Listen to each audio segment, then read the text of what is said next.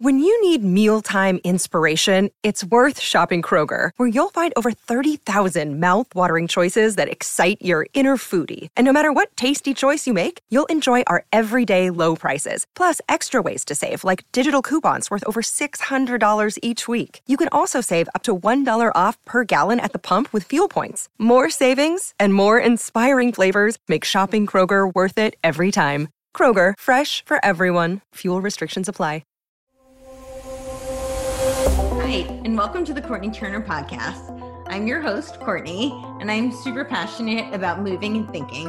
On this show, we are going to dive into all things health, fitness, personal development, lifestyle, and political, sociocultural. I've always been fascinated by people, and I love learning from the experiences and stories of others. This has been a treat for me, and I hope this is enjoyable and useful for you. As always, if you have any questions, comments, or any way that I can make this a better experience for you, please don't hesitate to reach out. Hello, welcome to the Courtenay Turner podcast. I am here today with my friend Kira Davis. She's doing exactly what I always encourage conservatives to do, but so few actually do. So I'm really excited to talk to her about why she just decided to run for the school board. How are you doing today? I'm doing really good, Courtenay. Actually, as you know, I'm like crazy busy. Like I almost missed our chat this morning because as it turns out, once you decide to get involved in civil service and civic service, there's a lot of politics involved. I don't know if you knew that. I would not imagine that. How strange. There's politics involved in politics. Wow. Well, why don't you start with telling everybody a little bit about your background and what made you decide to take this plunge? Well, as you said before, I'm Kira Davis. I am the deputy managing editor at redstate.com, which is one of the largest conservative blogs in the country. I've been a conservative blogger and a political pundit for almost 12 years now. I also am very active in educational reform and always has been. That's kind of been a pet cause of mine, particularly educational freedom. I have been busy reporting about what's going on across the nation, as I do every day. We have 30 plus writers over at Red State, and they're covering all kinds of things, and I'm reading their articles. And but I'm also a parent. I have two children. My oldest son, unfortunately, was part of the graduating class of 2020. So his senior year was really stolen from him. And that's when I think my heartache as a parent began and my frustration and that journey. And so that's when we all started covering more stories about what parents were saying and doing. And so we're all familiar with the Loudoun County parents and what they've been inspiring. And I have a daughter who's a freshman in high school both public school students. And anyway, so I've been covering those things and wasn't even really paying attention to what was going on under my nose. Now, I live in Southern California. I live in Orange County. Now, if you don't know anything about California, if you know one thing, you know it's crazy lefty, right? It's crazy blue. But I live in the conservative part of the state. Actually, I think people would be surprised to know how much of the state is conservative. We're just overwhelmed with these three big city centers that take the vote. But most of California, geographically speaking, is conservative. So I'm in a conservative area of Orange County, and I kind of thought, everything's fine. These people have my back. I elected these people. I show up at a meeting every now and then just to keep an eye on things, but it's fine. Come to find out, it is not fine. These people were not doing their jobs, and I was being lazy. I was paying attention to other people and not the people who were directly affecting my child. So once I started noticing that they were really hurtling towards just pushing the parents out of the process altogether, I got angry too. But unfortunately, the school board filled all of their empty seats in this last election cycle, with very few being up for reelection. And then last week, my representative cast a vote to keep our children masked in schools. And that is a vote that went directly against the will of my community. This I know because I'm a parent, and I'm talking to other parents. And when she promptly resigned before we could get the recall started. Because like the second she made that vote, we were like, recall, and she just resigned. And so, yeah, rather than face accountability. And you know what? That's fine. Because the second I saw that, I said, I'm running. No longer am I going to leave this to other people to do, because other people are doing a lot of work. Like there are moms in my neighborhood who have been working and been paying attention. So I'm kind of late to this party, but they don't necessarily have maybe the experience or the time. I mean, no one has the time, but you know, they don't to really make a push for this. So I thought that's one thing I can do, right? Yeah. I'm maybe not the person who's marching in the streets, but I am the person who's like, I'll stand up in front, I'll take the slings and arrows, I'll do the media, I'll, you know, take on all of what comes with this. I'm willing to do it. So I declared my candidacy to replace my representative on my school board here in Capo Unified School District in South Orange County. And it's been a whirlwind ever since. I can imagine. So can you talk a little bit about that process? Because I think the idea of running just in general is very daunting to people. I think that it's part of why less people do it, except for the career politicians who are not the people we want to do it. And so, so maybe talk a little bit about the process and talk a little bit about the things that are you're surprised by, like you're pleasantly and maybe not so pleasantly surprised by. I'm so glad you asked that question, because I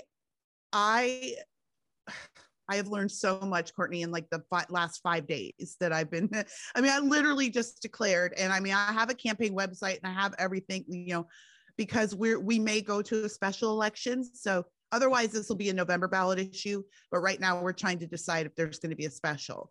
So until we know, it's a little bit of a whirlwind, and we'll know in about a week or so. Okay. So anyways, when I got in, I was shocked, like sadly so, to discover how complicated the process was. And I thought to myself, my goodness, I've been doing politics almost my entire adult life. Right. And I had people to reach out to, right? I know people in the state GOP party. You and I both are, you know, we have friends who are politicians here in California, who are campaign managers, spokespersons. So I had people to reach out to, right? To say, I don't know how to file this paperwork, or I don't know how to find a treasurer, or I don't, and they all, every last person has helped me and to figure it out. But I was talking to my friend Roxanne Hogue, who is running for LA City Council, and just a minivan mom. She likes to call herself. She's a little more fabulous than that, but she likes to call herself the minivan mom. And she had run previously. And so I was asking her about this and that and the other. She was like, see, Kira, this is why we need to be training people, because it's hard to know what you're doing. You know, there is so much, people just have no idea. You can't just step up and be like, I'm going to run. There's complicated paperwork to fill out. You really need to have a treasurer, because the campaign finances, even for your little seat in your small town, you know, that's a very serious process that could cost you personally if you don't file things right and correctly. You have to know that there are people who are entrenched in your community, and not everybody is happy to see you coming.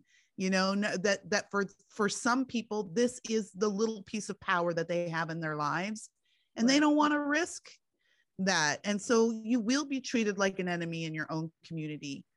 What has surprised me pleasantly is how many people are willing to help, how many people are like me, how many people are going, I don't care what we have to do. I don't care how uncomfortable it has to get.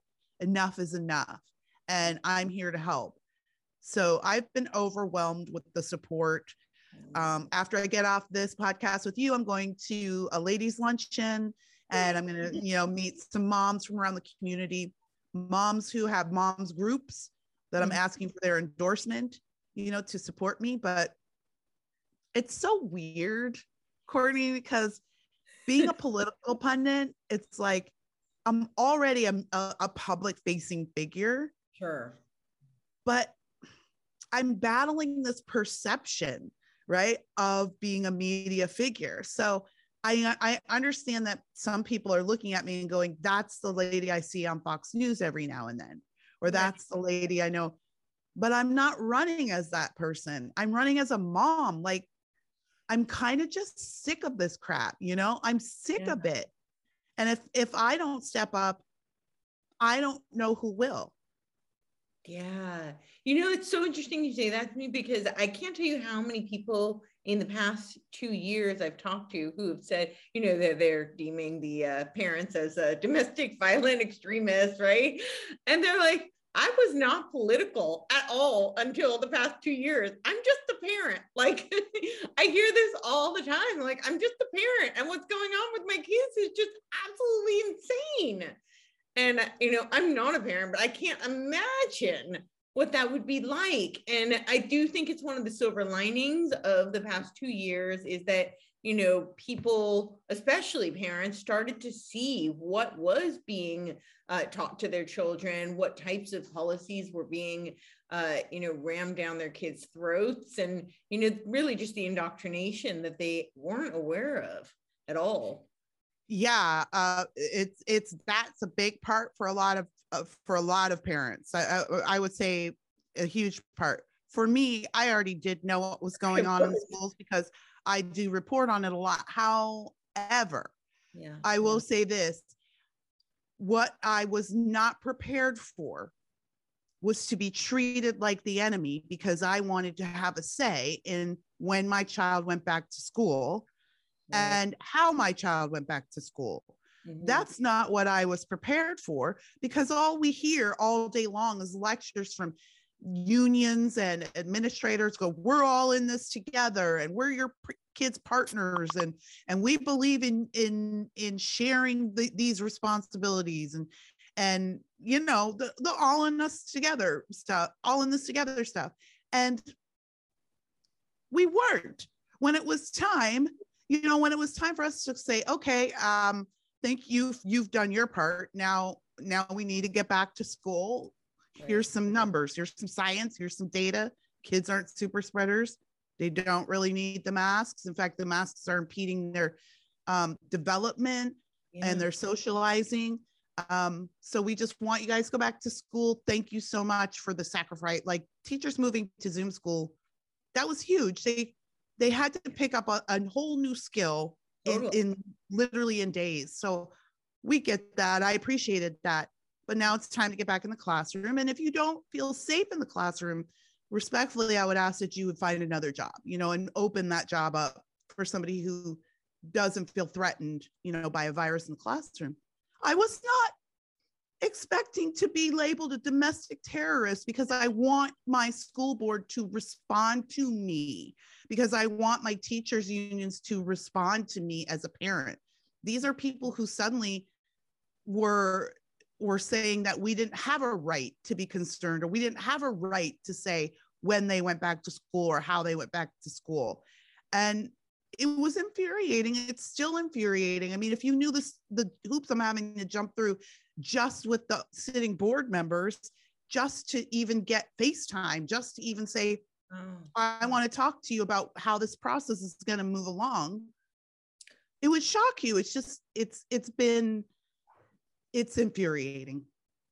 I can imagine. What are some of the things that, this is a twofold question. So what are some of the things you really hope to achieve, if you get in, which hopefully you will, When? what are some of the big things you want to achieve and accomplish? And also, what power does a school board have? Because I think that's another thing that people feel like, why bother? What power do I have, So. Okay, I'm going to give you a perfect example. So last night, San Diego Unified School District, which is about 30 miles south of here or less. Their boundaries probably start sooner than that. Their school board voted to institute a vaccine mandate for all children K through 12 starting January 1st, 2023. So this coming January. So even as the rest of the world ratchets down, right? Even the state of California is opening up, his Governor Hairgel is allowing us some more freedoms recently. And even as all that's happening, you have school board members who are voting like it's October of 2020. Wow. And that is because the parents don't have a voice on that board. It's not what San Diego parents want by all accounts, but they don't, right? The board is entrenched. So the board now has the power. These 5 or 6 people, I think it's 7, have the power to tell thousands, tens of thousands of San Diego parents what they have to put in their child's body. That's the power your school board has. That's a significant amount of power. It's not just, well, did we spend this money on this school or that money on that school? You froze. Do you see you're back? Yeah. Okay. Where did I end? You said it's not just allocation of funds. That's right. I have problem with public school spending, but that's not even the tip of the iceberg right now. But what I do have a problem with is the amount of power that our school boards have. And I don't think we realized until the last 2 years how much of the movements of our children they control. So yeah, your school board is extremely important. Sadly, I was talking to my father-in-law the other night, who is a good friend of mine and a great supporter, and he's a pastor, so I always ask him for guidance and prayer. And I just was so emotional, and I was like, I don't understand why it's this complicated. It's school, like it's become a war zone, and we don't want it to be a war zone. Yeah, of course. That's what it is, and we got to go to battle. And so to answer the second part of your question, Courtenay, what would I plan to do as a parent?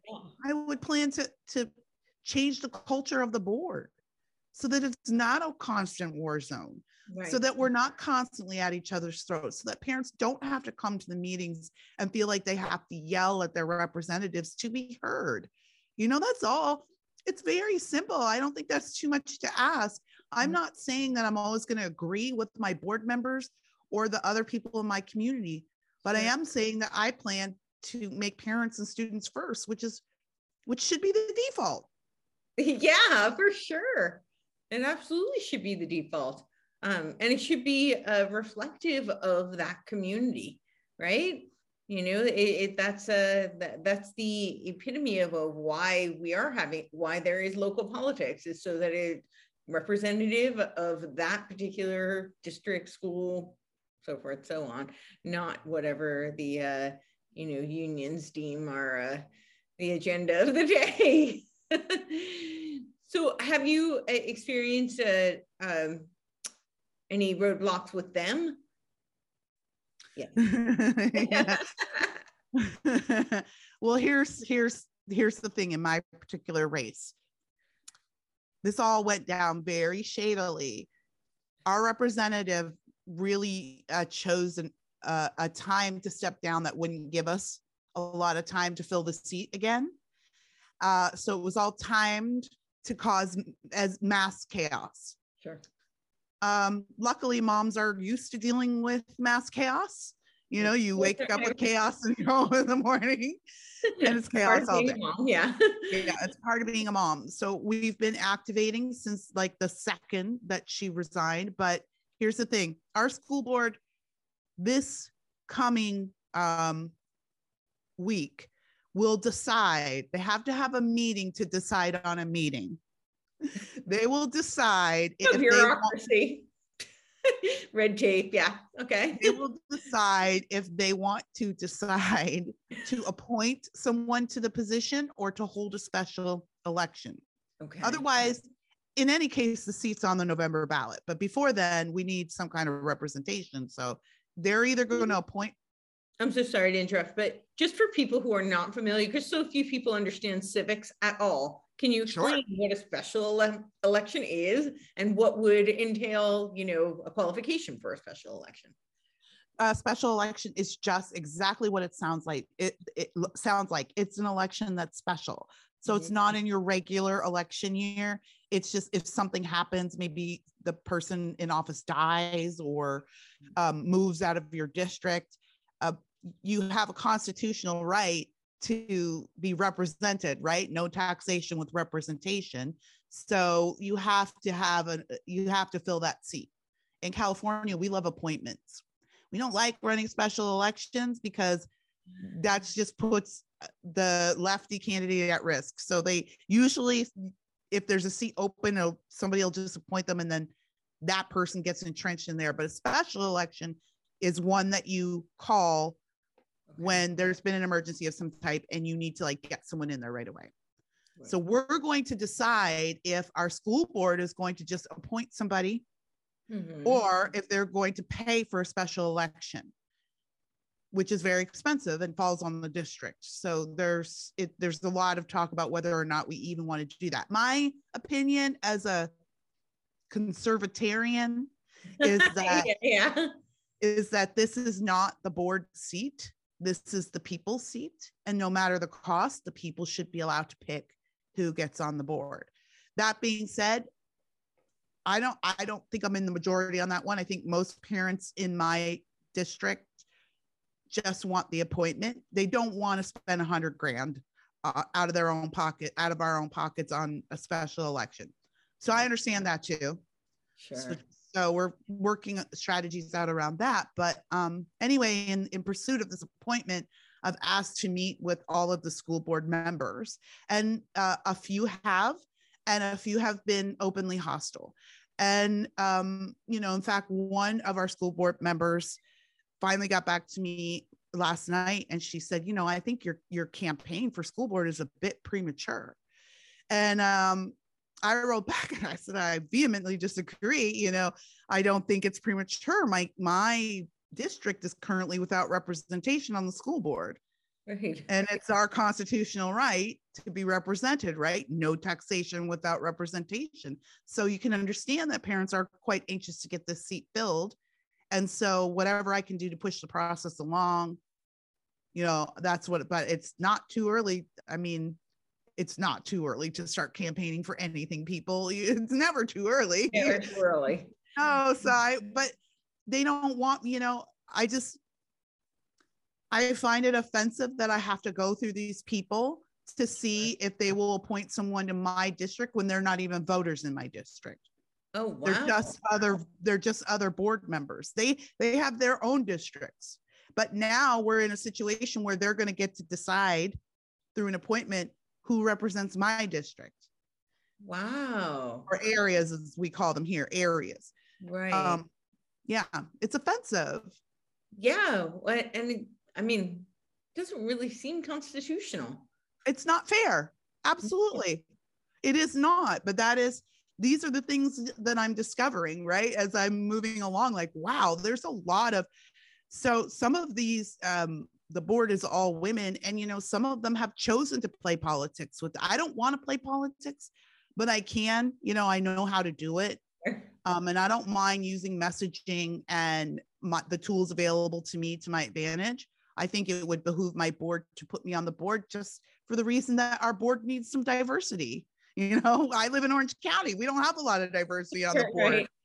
That's a little bit embarrassing. So I think we should have some, but also I don't want this to be political. And the parents I represent don't want this to be political. We just want to feel heard. We just want to be heard. And I just can't believe how hostile some people are when we're talking about our kids. Yeah. And so is everybody on the board a parent? Is that typically? I think mostly, I don't know the family situation of everyone, but some people have been on the board for quite a while. So they've had kids that went through, but they're still serving. So, and I would like to tell you, by the way, and everybody watching your show, that you don't have to be a parent to be on the school board. I've had this question a few times. Like, I've even had parents ask me, well, if my kid's in public school, can I vote? I mean, in private school, can I vote? Yes. If you live in your school district area, you're paying taxes for these schools.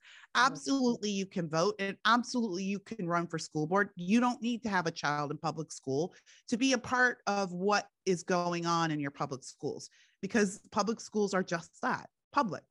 They're for the public. So you're part of the public. So even if you don't have kids and maybe you were thinking about running for the school board to help, please do. Don't let that stop you. Yeah. And I think people also should understand that what happens in the public school has such a ripple effect of what happens throughout the culture. So, it's not just the kids who are attending that particular public school. There really is such a, monumental impact that has on our overall culture, politics, society. So you're having an impact on something other than just those kids in that particular school. So I think that is important for people to understand. So we've heard some of the maybe deterrents for why somebody would enter, but what would you say to people who, my personal feeling is that, we don't necessarily have much power when it comes to federal politics. We really don't. And, to be fair, our Constitution was designed that way, with checks and balances. We don't have a monarchy. We don't have a dictator. The president, as much as people get really excited about it, it's one branch, and it's actually supposed to be, just a limited form of government, and he's not supposed to be the ruler. And, if you read Carol Quigley, they claim that, we haven't had actually, election integrity in 100 years. So, in the past 2 years, we may see that he may have been right about that. But locally, we really do have, potential to effectuate some sort of change and to see some sort of power, and for it to be reflective of the people. So I think people should get involved locally in whatever they possibly can. So this is my long-winded way of saying to you, what would you say to encourage people? How would they, go about getting involved? What kinds of things should they look to decide if they are somebody who should even embark on this process?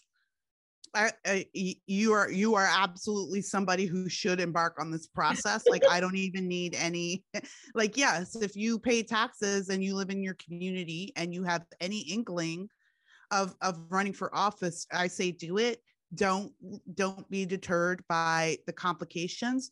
Just start looking for people who can advise you and give you help. So maybe if you have a friend who used to work for city council or who works in the clerk office, like, pool your resources, reach out to those people and ask them for their advice. But I would say that you're absolutely right, Courtney. This is vital. I really feel like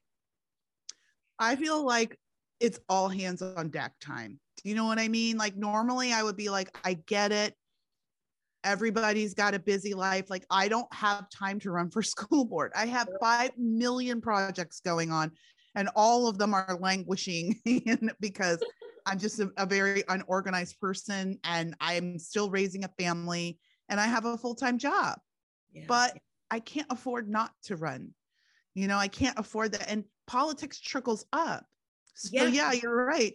We don't have a lot of power to affect change at the federal level, but what we change here will affect who gets elected at the federal level. When we change the culture here, that will trickle up, because then they're going to figure out, how do they come get our votes, right? Okay, we see these communities are starting to really stand up for freedom and parents' rights. And so, okay, I guess we need to change our messaging so we can get their votes. So all of that has consequences, but I think we've seen in real time, and it's not just with the schools, it's with your businesses, it's with your institutions, but the schools have been like ground zero. I think we see how much of our local government affects our culture, affects what we're doing. Like here in Orange County, during the lockdowns in the beginning, Governor Hairgel was, arresting people at the beach, arresting people surfing, yeah. So but that's a huge part of our California culture, is to get out to the beach, get a surfboard in the water. That's cultural. And that's what our local government was able to take away from us during the pandemic. And we were nearly helpless. And so, yeah, it is important. So my suggestion to you is, if it's not school board, it doesn't have to be this big high office. You can do an online search for what offices are open in your community and pick one and run for it. And maybe it's the library. Do you know what I mean? Like, it doesn't have to be some world-changing thing, but I'm going to give you this advice because you just left me here in California. Thanks for abandoning me, Courtenay. Yeah. Well, I was driving an hour and a half to go for a hike, so I didn't get arrested on the mountains, Yeah. So yeah, it was rough out here. So she abandoned us for greener pastures in Tennessee. But I get a lot of complaints from my friends that live where you live, right? Who say these people are coming from California, and they're gonna change our culture. Don't come here and vote for your stupid things that you're escaping from. And my response to that is always, they're coming whether you like it or not.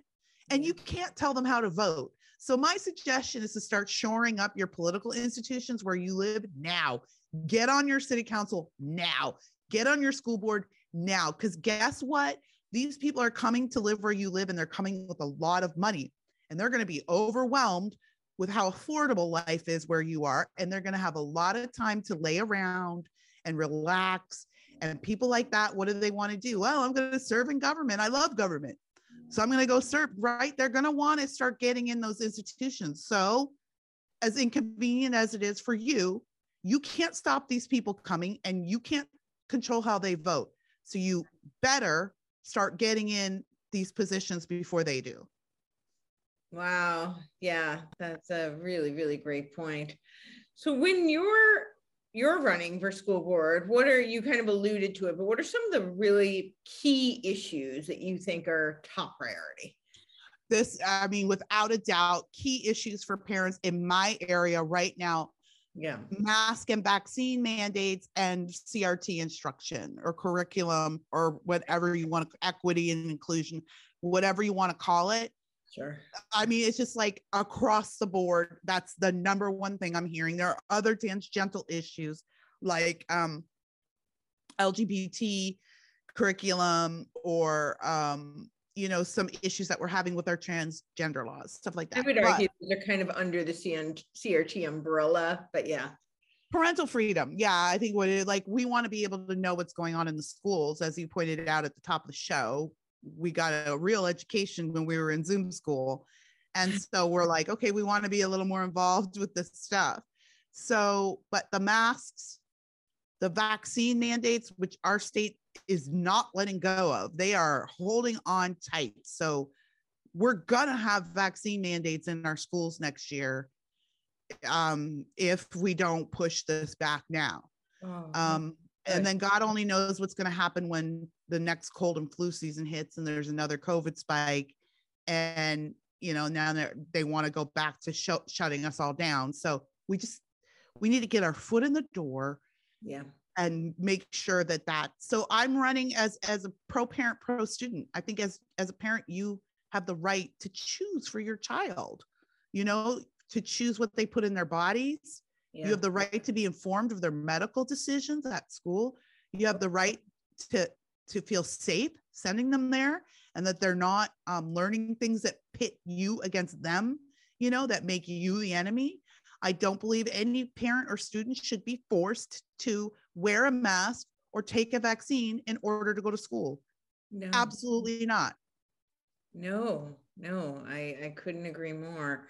What do your and you can share as much or as little as you want regarding this, or protect your family, but what do your kids feel about you doing this? Have they said anything? Have they? Well, my son's away at college Right. in Chicago, so he could care less. My daughter was a little bit upset at first because she knows my political job, and she's only 14, so I daren't label her political views, but she thinks they're not like mine at this point, and at 14. So I think she gets her politics from TikTok, so so she was a little concerned because she sees mom as like a political warrior, and so she's worried that I'm going to go out there and be fiery, and plus I've been ranting and raving at home for 2 years, right? So yeah. Like, she sees angry me. And she's like, Mom, please don't go out there and like be embarrassing me. But since I first announced, she's calmed down, and I've explained to her, this is not about Fox News. This is not about politics. This is about you and me, and what I think is right for you in school, and my right to make those decisions for you.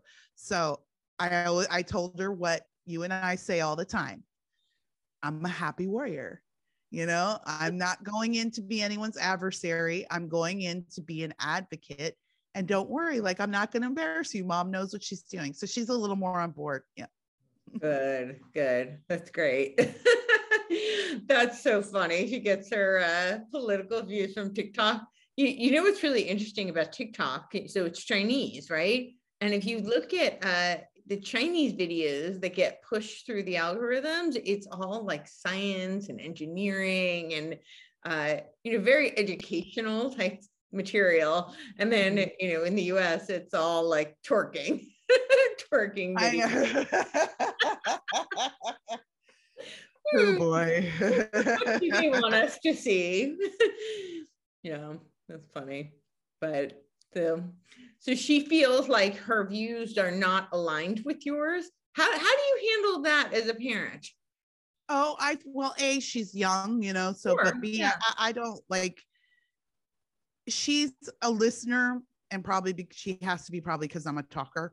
So, but I've always expressed to her, like, I don't really care what your political views are. You're going to have to answer all these questions for yourself someday. So that's great. The only thing I ask of you, the only thing we ask of this family, is that we never demonize another person for not thinking the way that we think. So even if you disagree with someone about politics, you don't make that person your enemy. You don't make that person a demon. You hear that person out, you respect their opinion, and then you hold fast to what you believe. And if you do that, then no matter what you believe politically, I'm always gonna, support you. That's great. Yeah. So really the art of, discourse and respecting independent thought, right? Yeah. So I think that's the only way to go. I don't think I can force my kids to think they're their own people. Crazy enough. It's annoying, but they are. So I think the best you can do is just offer them a safe space to talk to you about things. So don't criticize their ideas. Mm-hmm. Like, I always ask questions. Well, why would you think this? Why do you think that? Because they're trying to work it out. Yeah. That's right. They're trying to work it out. Let them work it out. Don't feel like you've lost everything because your 13-year-old thinks that you should vote for Hillary Clinton. She's 13. She doesn't have any life experience. Some things may come along and change that. So just explain yourself and leave yourself open to, that she may disagree with you, and let her know that that's okay. Sometimes I think our kids are challenging us, right? Mm-hmm. They're pushing their boundaries, and they want to see how mad they're going to make us. So don't go there. Right. So I want to ask you about conservatives running, because I think that, the left knows this game really, really well. And, typically conservatives don't want to get involved in politics because they're busy living their lives. They're, And they don't like government typically, so they don't want to be involved in it, and they don't want to be around others who want to be involved in it. So what are some things you see as big mistakes that conservatives make when they do go into politics, whether it be, on any level? I think maybe one big mistake that we make is that politics is as fiery as punditry or discourse. So politics is meant to bring down the heat of conversations, which is why sometimes you feel like, why aren't these people listening? Because they're not getting heated, they're not getting excited, and it's meant to bring that down, right? Our representation, our representative republic is designed so that we have these arguments through politics and voting, not with each other through fists. So it's supposed to be that way. And I think a lot of conservatives think because they're angry, and I get that they got to go in guns a-blazing, but you have to understand that the way that the anger you feel towards those other voters who are voting against your interests, that's how they feel about you. You got to look at both sides of that equation, fair or not. That's how they look at you.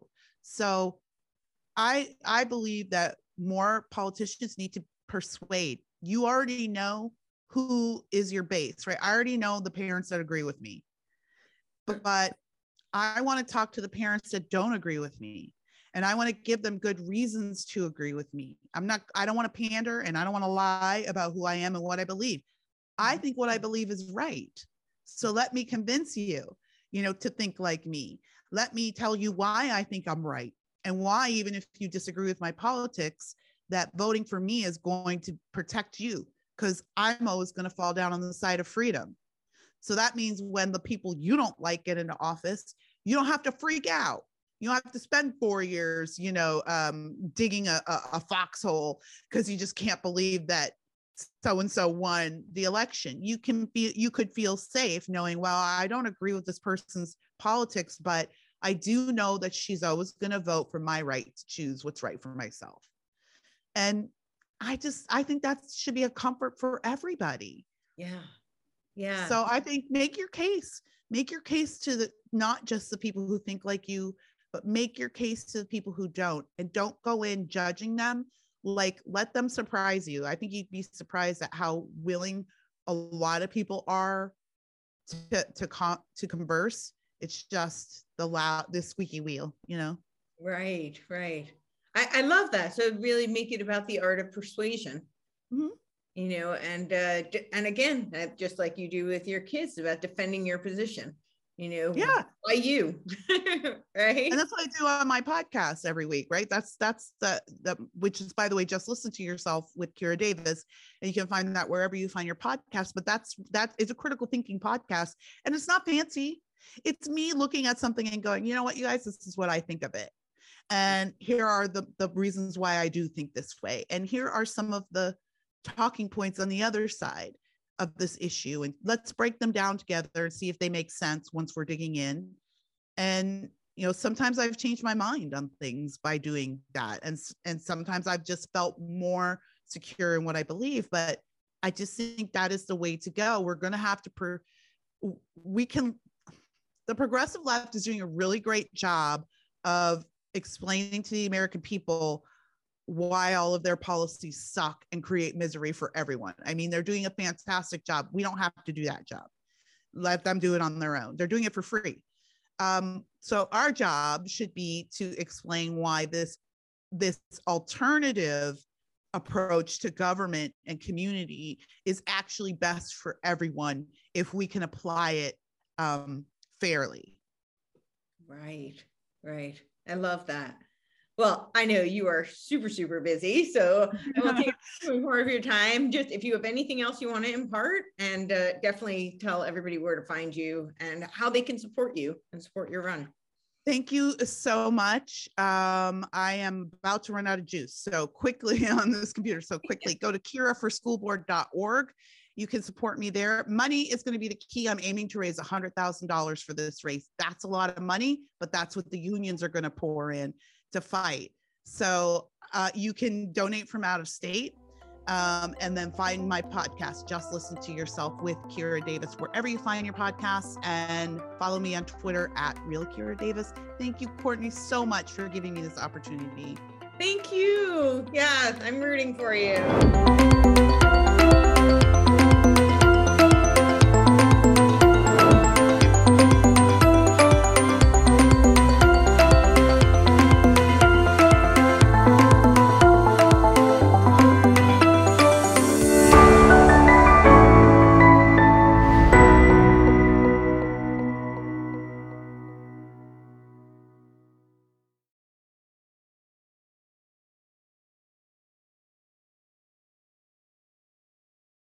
This podcast is a part of the C-Suite Radio Network.